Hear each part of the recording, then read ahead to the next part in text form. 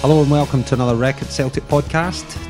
I'm Darren Cooney and tonight I'm joined by Graham Young. We're just doing an impromptu pod on the back of, well, it's a dramatic day at Hampden, wasn't it, Graham? I mean, not only we got number one, Celtic secure historic treble. That wasn't enough. Minutes later, the boards, through their club channels, announced that Neil Lennon's been offered the job of permanent manager.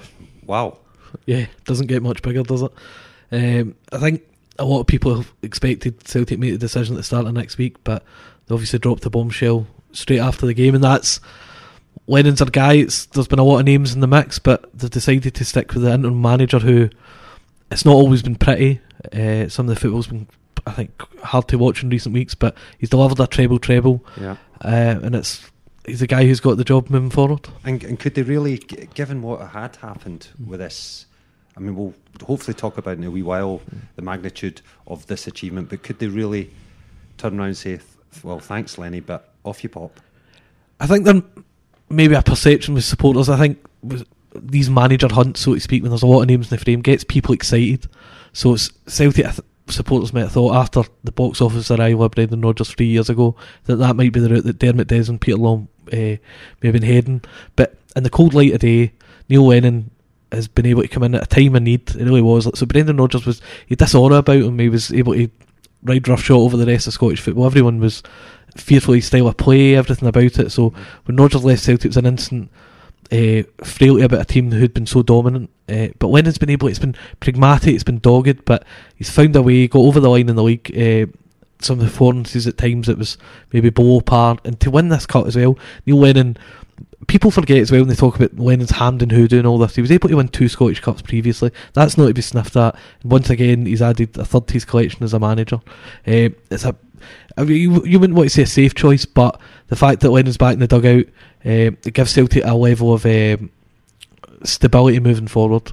I think it's a correct choice. Right, okay. Well, that leads us on nicely to, if we go through the list of managers who have been linked, and that's all have been linked, there's no more concrete than that, because it seems pretty much like Lennon was always getting the job, which is what we thought at the start, and then the defeat to Rangers, and suddenly, is this guy really going to get the job? There was a big element of doubt.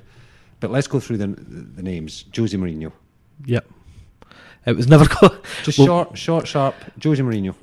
He's looking for a redemption story, but it was never going to be in Scottish football. Rafa Benitez. He's got links to big clubs in the north of British football, but his wage demands and budget for players, it was a no-go. Yeah, okay. Rafa, we've done Rafa, sorry. AVB. No, that was another unlikely one. This guy who's spent more time in the Dakar Rally than the dugout in recent years, so I don't think he had the passion that comes, it's a prerequisite of being Celtic manager. Okay, Chris Hughton. Too pragmatic. He's of that Gordon Strachan style. Football can be a bit tough to watch at times, but he gets results. But I don't think that's what Celtic were needing at this point. Well, Marco Rose was pretty much... Well, he's that hipster choice. Everyone loves all that. Do you know, in this cool, hip kind of manager where progressive way of playing. But I think he's going the boot as he's taking the job at Mönchengladbach. He's got his own way of getting forward in the game. Right. Okay. So in that kind of quick run through of the possible links, the guys that maybe Celtic fans did want, Jose Mourinho, Benitez, were unlikely to ever come here. Davy Moyes, of course, was another one. Wasn't exactly well received, that. So if we go through the names, Lennon really ticks every box in the sense of, if they weren't going to get a big name, he's the best choice, because what matters to Celtic at the moment right now? Winning 10 in a row. Yeah. So he would be the safest choice for that, I think. Right, yeah, so with that in mind, it's easily done looking in hindsight, but he was always going to get the job. And the other thing that many of us missed at the time, he was pictured at West Brom scouting Raheem Harper. As you said before we came in, he was over in Paris. Now, they're really going to go, this guy, by the way, go and scout for players, because as Lowell said in the later on after the game had finished, he's got a good eye for a player. That is one of his attributes. Were they really going to say to Lennon, yeah, we want you to go around Europe scouting players for us, but you're not getting the job? No. We should have known, shouldn't we? Yes, we certainly should have. And the interesting part of that as well is Neil Lennon's always the ultimate Celtic man. He puts Celtic before himself sometimes, but everyone's loyalties get limits, and I don't think you're going to be around Europe or travelling down to England to do someone else's bidding. So that all ties in quite nicely. The fact that Peter Law's been speaking about, and this is really important actually, the eye for a player. It's not a dig at Brendan Rodgers as such, but Celtic have had problems recruitment for a while. There might be a feeling within the Celtic boardroom that this is a massive summer, we need to get the right players in, and Lennon, someone knows exactly what type of players work at Celtic. He's managed guys like Victor Wanyama, Virgil van Dijk. He knows, the players that pass the sniff test, these guys that look like Celtic players. So this is now or never for Celtic. It's a squad that's imbalanced.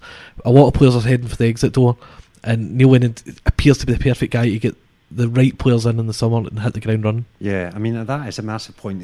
10 in a row is the Holy Grail. That's number one.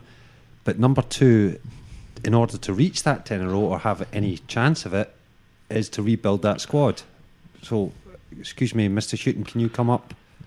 Rafa Benitez, what do you mean you haven't signed the Newcastle contract because you're not getting Juan Mata? It's... We must have been blind not to have seen this. Yeah, I think we've been. I'm not trying to beat you or I up. No. I think it goes back. You don't want to use these phrases like social media age, but the modern world, the excitement of the fresh and the new, like things become stale quite quickly.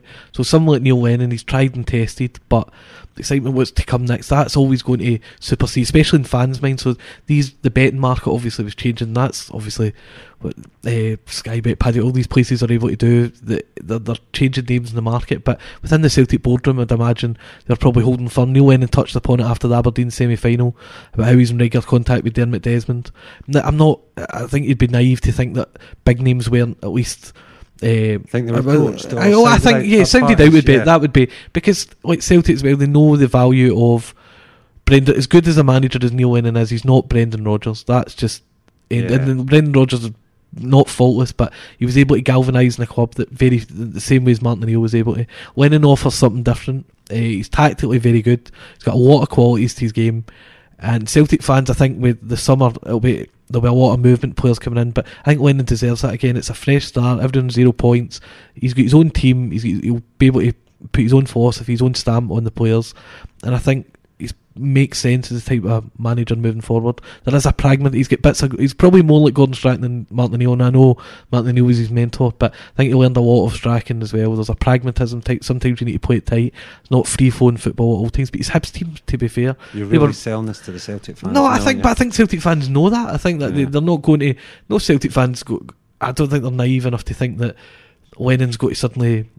It's going to be this new brand of football. It's not been that way.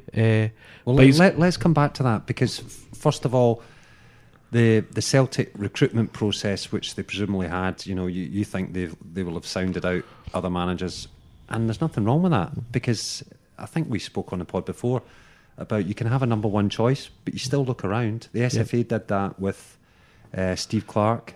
He seemed to be their number one target, but they still employed a recruitment process just to double check that they got it right, and maybe it's the same as happened here. I would imagine it has. No, I think that'd be fair, and you'd be remiss not to do that as well, because Celtic as a team have been able to look at. I think for Celtic, it'd be a dereliction of duty not to at least look what's out there, because players are very important, but a manager can take a team at a different level. So when Rodgers came in at first, McGregor, players like that, Stuart Armstrong, their game was able to go at a new level. But the same can be said for Lennon as well. Look at somebody like Chris Ayer, who was already a decent player under Brendan Rodgers, but he's been able to, I think he maybe sees some his old teammate, his old assistant manager, Johan Mjällby in him. So that's... You think he's improved Ayer? Yeah, 100%. Yeah. I know he was to blame a couple of weeks ago. There was a goal against Rangers where the Scott Arfield goal, I think he was caught out there, but overall he's really empowered Ayer. He's given him this authority in the pitch, really telling him to kind of command the back line. I think Simunovic has improved as well, but he's not a talker, Simunovic. Ayer, even though he's just 21, he's got leadership qualities about him, and I think Lennon specialises in bringing that out in players. Said before, guys like Charlie Mulgrew spoke about times Lennon, obviously it's like this is at times there must be some kind of tearing the dressing room down. He's not like that. I think at times he can be firm, but he's also a very encouraging guy. I think he offers his time to his players, wants to get the best out of them, and I think you'll see that in the summer as well. A lot of players will get the Neil Lennon treatment, so to speak, but the quiet words and take them on to the next level. Right, okay, and let's examine the way the events unfolded today. Post-match, we'll come to the treble, a massive achievement in a wee minute. But no, I think it was rather interesting that Celtic put out through their official club channels that they've offered Neil Lennon a job. Neil Lennon's then interviewed on the pitch, and he all but says he will take the job. Yeah. That's a very different way of doing things, isn't it? Yeah, I think rather than just announcing him as Celtic's next permanent manager. 100%. Well, maybe it just puts the ball in. Why have they done that, do you think? There could be a couple of reasons. I think it gives Celtic the chance to, this idea that Celtic for a while, when they're talking to the idea that they're talking to other candidates are dithering over Lennon. It's a statement of intent by, we're backing Lennon, we want Neil Lennon, he's our number one choice. And then Lennon, who ultimately... So give him his kind of place. Yeah, give him his place, yeah. We've offered you the job, it's on you to take it. So and knowing that he's going to take the job. He's going to take it, of course. I don't think it's going to be a case where Lennon's... he's not some actor, this isn't, Lennon's not planning to take the job and Celtic offer it and thank you but no thanks, and then they move on to the next candidate. Celtic wanted a candidate, they would go and get him, so this is not some rigmarole they're going through, but it's to give a guy who they believe who's the outstanding candidate his place. He's been offered the job and then ultimately he'll take it. Right, okay, that makes sense. Let's get back to the game then, and first of all, we were talking earlier, I think you mentioned this treble as if it's just some intangible. Well, it is intangible, but it's just something you just say, and it's just it's almost like the word win. It doesn't mean much, but the magnitude of it is incredible. And I think a lot of these achievements Celtic have had over the Invincible season itself, that's incredible. And then, but to go and win 9 domestic trophies in the Scottish football, it's the joke on Twitter and all this, my gran could play in this league and all that's utter nonsense. Exactly. Exactly. Top managers, guys, big players with big reputations have struggled mightily in Scottish football. It's not easy to win in Scottish football. Look at some of the great teams we've had over the years that haven't been able to put together sustained runs or successive trophy runs like this. It really is mind boggles, and there's every type of victory within those 9 trophy successes. So you've had cup finals that have gone to the wire, you've had games at Celtic Cruise, they've always found a way. There's a real champion quality in the Celtic team that's built around guys like Scott Brown, but players that step up to the mark constantly. It's just that will never be matched again. This is really rare. Lennon said that himself. We'll never see this again. 100%. This is the achievement. I know we've heard throughout. We'll never see the double treble, but they could go on and do it next year. But no team will ever win a treble again. It just won't happen. Look at the dominant, great teams of Celtic's past, Rangers past. They hadn't done a double treble, let alone a treble in itself was pretty rare. Yeah, of course it was. And now they've just completed 3. It's incredible. Let's go back to a couple of players that performed well today and others who didn't. Okay. Lustig. It's nearing the end for time to say goodbye. I think it is. There's an argument he could maybe become a backup right back and you get the new man in, but I don't think he's even a viable option for that. And he's at that point a great servant for Celtic, and people can I know he's a bit of a comedian at times with his pranks and but that's part of that's part of the fabric of Celtic. Like guys who are up for it, and they might not be born in Scotland, but they know exactly what the club's about. But on pitch performance, it's just not there anymore. He's not. Guys like Jake Mulroney who's a decent winger, but you can understand Ryan Kent getting the better of him, who's obviously top quality, but now any winger fancies his chances against him.